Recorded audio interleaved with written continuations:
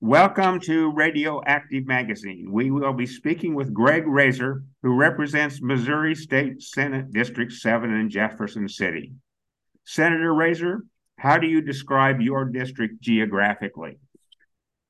Well, it's a long and narrow district that is shaped somewhat like a C. So let me give you the long and narrow part first. The northern border is the Missouri River. It then heads south from State Line to the west and Troost to the east, roughly, all the way down to Cass County, where it then curves along the Cass County line to include Grandview. And at the north, it curves east to include the historic Northeast. So it's a long, narrow, skinny letter C. Okay, more seriously, what are the most important things that you, Senator, would like our listeners to know about what is happening in the Missouri State Senate this session?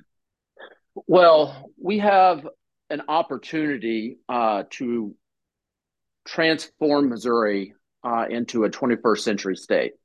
Thanks to Congressman Cleaver and President Biden, the amount of federal funds that have come into this state, we can invest in ourselves in a way that we have never done before, in a way that can propel us in so many different aspects. Instead, we have spent the first several weeks discussing in committee hearings virtually nothing other than less than 10 kids who happen to be transgender who want to play middle and high school sports, or why we want to teach Black history but not think too hard about it. Critical race theory and transgender sports is all that building is talking about.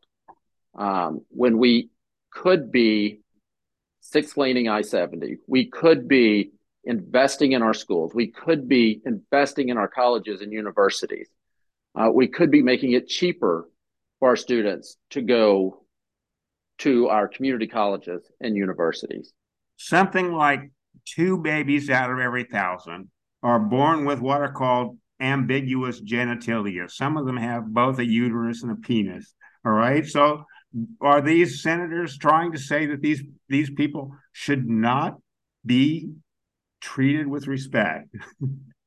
Well, I think there's a difference between those kids and a transgender kid. So with those kids that are born with both sets of genitals, we see that there's not a direct correlation between the brain and the genitals, right? Because Right. we don't do surgery on those kids when they're babies. We let them grow up and figure out which gender they are, and then you can perform a surgery. With transgender kids, I think the same thing is happening. The brain and the genitals didn't match. Right. And so we have gotten to a point in society where kids are now able to go to their parents and say, I don't feel like I'm in the right body. Right. And it doesn't happen often, but it does happen.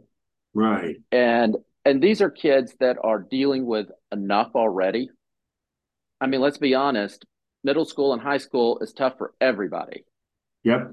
And you add this on top of it, the last thing they need is every time they turn on the news or see a newspaper or or listening to the radio to hear how politicians are talking about them, debating them, legislating against them. There are proposals to take money from hospitals that treat these kids, to strip doctors of their licenses, to charge their parents with child abuse. I mean, it's absolutely absurd what is happening. Right. Yep. What are your thoughts about the claims that political polarization has been increasing in the United States in recent years? I think it absolutely has been. And I think there's a few reasons for that. One is we all, and I'm going to say it on the right and the left, we watch the news for affirmation and not for information. We either watch MSNBC or we watch Fox, and we're told what we want to hear. We no longer have an independent news outlet that will give us the straight facts, and we need that. People say we do not talk politics. I think that's unpatriotic. The alternative to talking politics is killing people over misunderstandings. We need to talk politics, but we need to do so respectfully, understanding that they're listening to different news from what we're listening to. Your comment? I agree. I grew up in a Republican household down in the Boot Hill. I know Republicans. I understand Republicans. I like Republicans. I get along with them. Some of my colleagues, I'm not sure are Republicans. I listen to them and I don't recognize them as Republicans. But regardless, there are times we can sit down and work together. There are times when I am adamantly opposed to a proposal that Governor Parson has. But go back and listen to his State of the State address. That was a fantastic speech and fantastic proposals. And when it's time to work together, let's work together. I don't care if he gets the credit. I come to Jefferson City every single week, leave my home for 4 days, get home on Friday. I have meetings all day Friday, all day Saturdays, because I want to see Kansas City and my district and my state, our state, be a better place. I got a card in the mail from you, Senator, listing 8 different bills you pre-filed for this legislative session. Before we talk about those, what should interested constituents do to get on your mailing list? Well, you can go to our website, which is senate.mo.gov/Razer, RAZER, and there's a sign up window there. There is also my telephone number. You can just call and talk to the staff there in the office, and they'll get you on it. But you'll get those official email releases. Great. So can you quickly summarize the bills you've pre-filed for us, focusing especially on the ones that you think might benefit the most from public attention and input? Yeah, if you want to go in order, I don't have that card right in front of me, and I'm trying to think of how they were listed. So I will read them. Senate Bill 60 prohibits discrimination based on sexual orientation or gender identity. Yes, that is a bill we call MONA, the Missouri Non-Discrimination Act. This is about the 24th consecutive year it has been filed. It just says you can't hire, fire, evict someone from their apartment because they are or you think they might be lesbian, gay, bisexual, or transgender. We can't get that passed. We cannot get this legislature to say. So no, it's dead on arrival, right? But you feel the need pretty much. Well, yeah. Senate Bill 61 implements restrictions on texting and driving. It's Missouri, along with Montana, are the only 2 states remaining that allow citizens to text and drive or distracted driving of any sort. This is model legislation from MoDOT. I worked with MoDOT to get this drafted. It would bring in some federal dollars to help us advertise, especially with young people. But I think some of that advertising needs to go to people my age and above. We learned to drive when we didn't have cell phones, and all of a sudden these miraculous things appeared in our hands. We had all the information in the world in the palm of our hands, and it's pretty hard to put it down. And if we're being honest with each other, we've all been guilty of it, myself included. And we all need to unlearn that bad habit. And statistics show that simply by passing a law, crashes related to distracted driving will decrease by about 7%. That's a handful of lives every year. Yep. Are we? What's the likelihood of that one getting through the legislature? I think that one actually has a decent shot. Some statistics will show that distracted driving is more dangerous than driving drunk.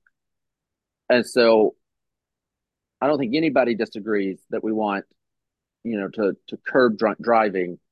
This is much more similar to that.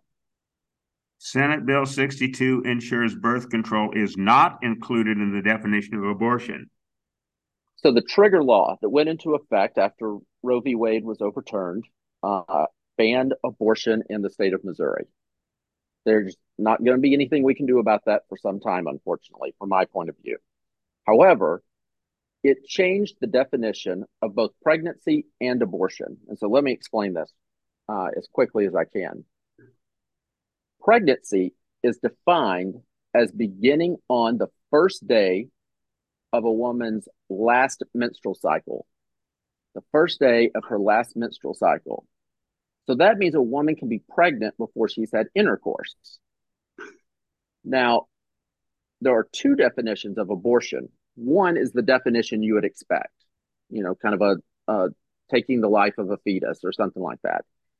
The second one says that an abortion is if you take any pill, device, or procedure intended not to increase the likelihood of a live birth.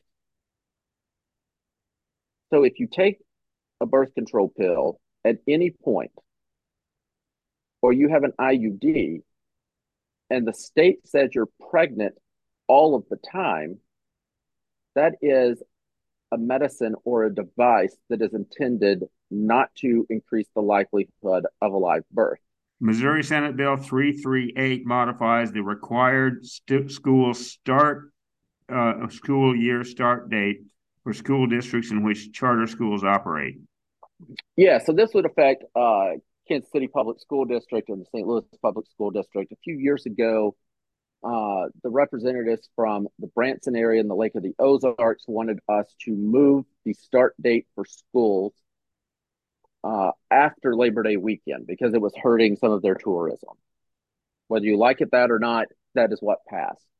However, that does not apply to charter schools. And so it gives KCPS, I think, believes that gives charters a little bit of an advantage.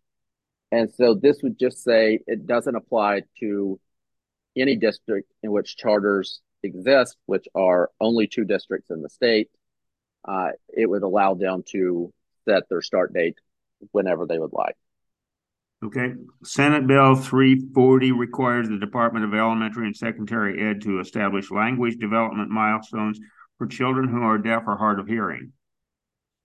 So this is something that only 8 states do, and I love the fact that it's 8 of the bluest, or 4 of the bluest states you can find, and 4 of the reddest states you can find. We have if a baby is born deaf or hard of hearing, only 1 in 1,000 happen to have parents who already know sign language. So it is very difficult to communicate with that child for a long time.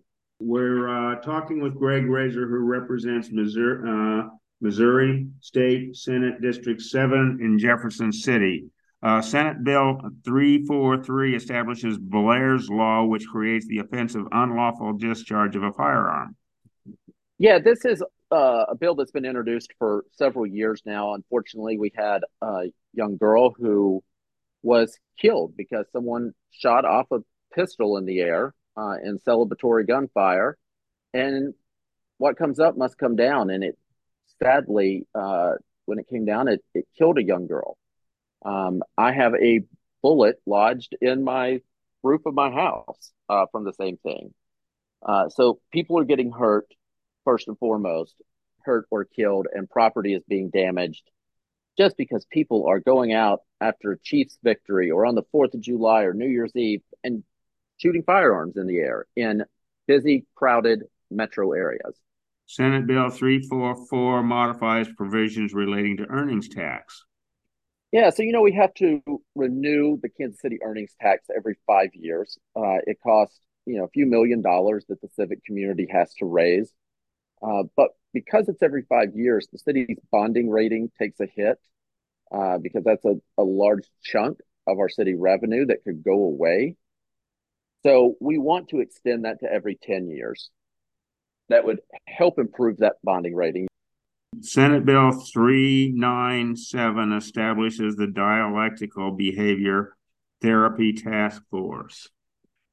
So dialectical behavior therapy is a newer type of therapy that isn't regulated in the state of Missouri, but it is regulated in other states. And so some therapists are a bit concerned or uneasy about, can we do this or can't we? It kind of falls in a gray area. And so instead of just me creating a bill telling the Department of Commerce and Insurance what to do, this sets up a task force of experts to kind of study it, see how we want to do it in Missouri, and then they will come back to the General Assembly with a suggestion. So, which of these or other bills that do you see on the calendar for this year do you think could benefit from more public attention and input? Of my bills? Of these or any bills that are on that are active in the legislature now? Let me brag on one of my Republican colleagues, actually. Senator Carla Esslinger from southeastern portion of the state had a bill that came through Education Committee last year, which I serve on, and it would require each school district to sit down with each senior and fill out the FAFSA form, which is how you find out if you're Pell Grant eligible. Mm-hmm. Because so many of these young students, whether they're in urban settings or rural settings, think college is out of their reach financially. And we are leaving tens of millions of dollars of federal money on the table simply because the kids don't know it's available.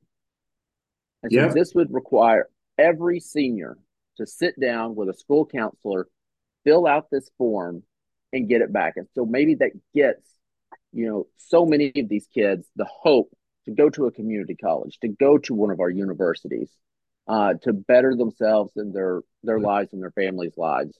I've heard news reports about legislation to improve postpartum care for low-income women. Talk about that. Missouri ranks, I think, 44th in the nation on this issue. The governor, I would encourage people to go back, if you can, and listen to his State of the State address. He addressed this issue. He rightfully called it an embarrassment on the state of Missouri. If you look at the Boot Hill region, the numbers there are, tops in the country in a negative way. This is just something that must be reversed, and the governor is putting in the resources, again, thanks to President Biden and Congressman Cleaver, using those federal funds to try to reverse that trend. And also, and I don't know if you're getting to this or not, but very exciting was an investment in direct aid for childcare for working parents and for early childhood education. That we're not just putting kids into a room with a babysitter. We've got to start educating kids before they get to kindergarten. And I was so happy to hear that the governor recognizes that. A lesson that this country learned during World War II that somehow we forgot is we won World War II thanks to Rosie the Riveter. But Rosie could have never riveted anything had she not had somebody watching her kids. And that piece of the puzzle, you could argue, won the war for us. Rosie the Riveter did it. And but without childcare, she wouldn't have been able to go. And so when we hear business owners, rightfully talk about the lack of workers, the shortage there, I understand. I can appreciate that. If we can help people with their kids, help one another, we can help solve that problem. I'm so happy the governor recognized that, and I will be there to help him fight through the far right of his own party to get that passed. Right. I've seen research that says the public saves money from that kind of program in healthier women and children, all right? Improved educational achievement, and the improved educational achievement helps lower the crime rate and actually increase the economic growth for the long term when those kids become adults and can more easily adopt and even develop work methods. I don't know if you know this, but There's Stanford economics professor Eric Hanashek and his collaborators say that almost anything we do that actually improves educational achievement will, after a delay of 20 or 30 years, actually become free, paid by money we would not have without those productivity increases. Comments? I'm going to take this in another direction than what I think you think I was going to go. My first thought is you just said 20 to 30 years later. One of the negatives that we have in Jefferson City is term limits. One of those term limits is very few people in the capital think about 20 or 30 years from now. Right. Um, Term limits are something that, sound very good on paper. I think the consensus here is that they have been a net negative for the state of Missouri. I don't think we'll ever get rid of term limits, but they should at least be extended. Um, that study that you mentioned sounds correct. I mean, that makes sense to me. That's why one of the reasons we want to do this. But to try to get legislators in Jefferson City to spend money today for returns 30 years later that they'll never get to take credit for is virtually impossible. Yep. What's the status of local control of the police force in St. Louis? We had a hearing on that yesterday. There are St. Charles County, which is there's St. Louis City, then St. Louis County, and then St. Charles County. If you look on a map, senators from St. Charles County that want to take local control away from St. Louis, put it back in the state like Kansas City has. There are those from St. Louis City that want to hold on to it. This is really a St. Louis political battle that has made its way to Jefferson City. From my perspective, looking at Kansas City, I support local control in Kansas City. I think we need to have it. And I think the citizens of Kansas City are very well equipped to run our own police department. However, I want to make sure before I introduce something in Jefferson City that Kansas City comes to a consensus of how we will govern the police department. Do we just hand it to the city council? Is that the best option? Do we create a new board that would oversee it? Whatever we do, I want to make sure my constituents, the northern edge of my district to the southern, are comfortable with it, that Senator Washington's constituents east of Troost are comfortable, and that the Northland is comfortable. We all have to have buy-in that the police are there to work for us, for our protection. And if one of those areas, east or west of Troost, the Northland, Southtown, are not bought in, then we've got to rethink the process. And so when we get buy-in from the city, I am ready to try to push it. I think if we take local control back from St. Louis, that hinders our ability in Kansas City. I don't know if it stops our ability in Kansas City, though. I was doing some research on top universities in criminology and found a U.S. News and World Report ranked the top schools in the nation in that curriculum. The University of Missouri at St. Louis was number 11, and two of their graduates are on the faculty at UMKC, Lori Sexton and Toya Like. And from the stuff I read, they basically say that every time a cop beats somebody up and they inappropriately, they wind up convincing people that they should not cooperate with the police, and the crime rate goes up. Your comment? I believe the vast majority of men and women in uniform that are patrolling our streets in Kansas City and around the state are there for the right reasons. And it's a hard job, and I respect the hell out of them. Agreed. What I don't respect, obviously, are that handful of, I can't say the word I want to say on the air, but a handful of officers who give everyone else a bad name. And what I would encourage the police departments to start doing is to call out their fellow officers who are making them all look bad and say, this is not us, not in our department, and get them out. Because if I am, I'm a white man who lives, in a nice little neighborhood west of Troost. If I'm a black man walking down the street at night east of Troost and a cop pulls up next to me, I'm going to be nervous. Yeah. I think that's understandable, Right. and likely that officer is nervous, and now you have two nervous people, and that's not good. We've got to rebuild the trust between police and the community. Part of that starts with getting bad officers out of uniform and the police department calling them out and Right. saying, not in our department. Yep.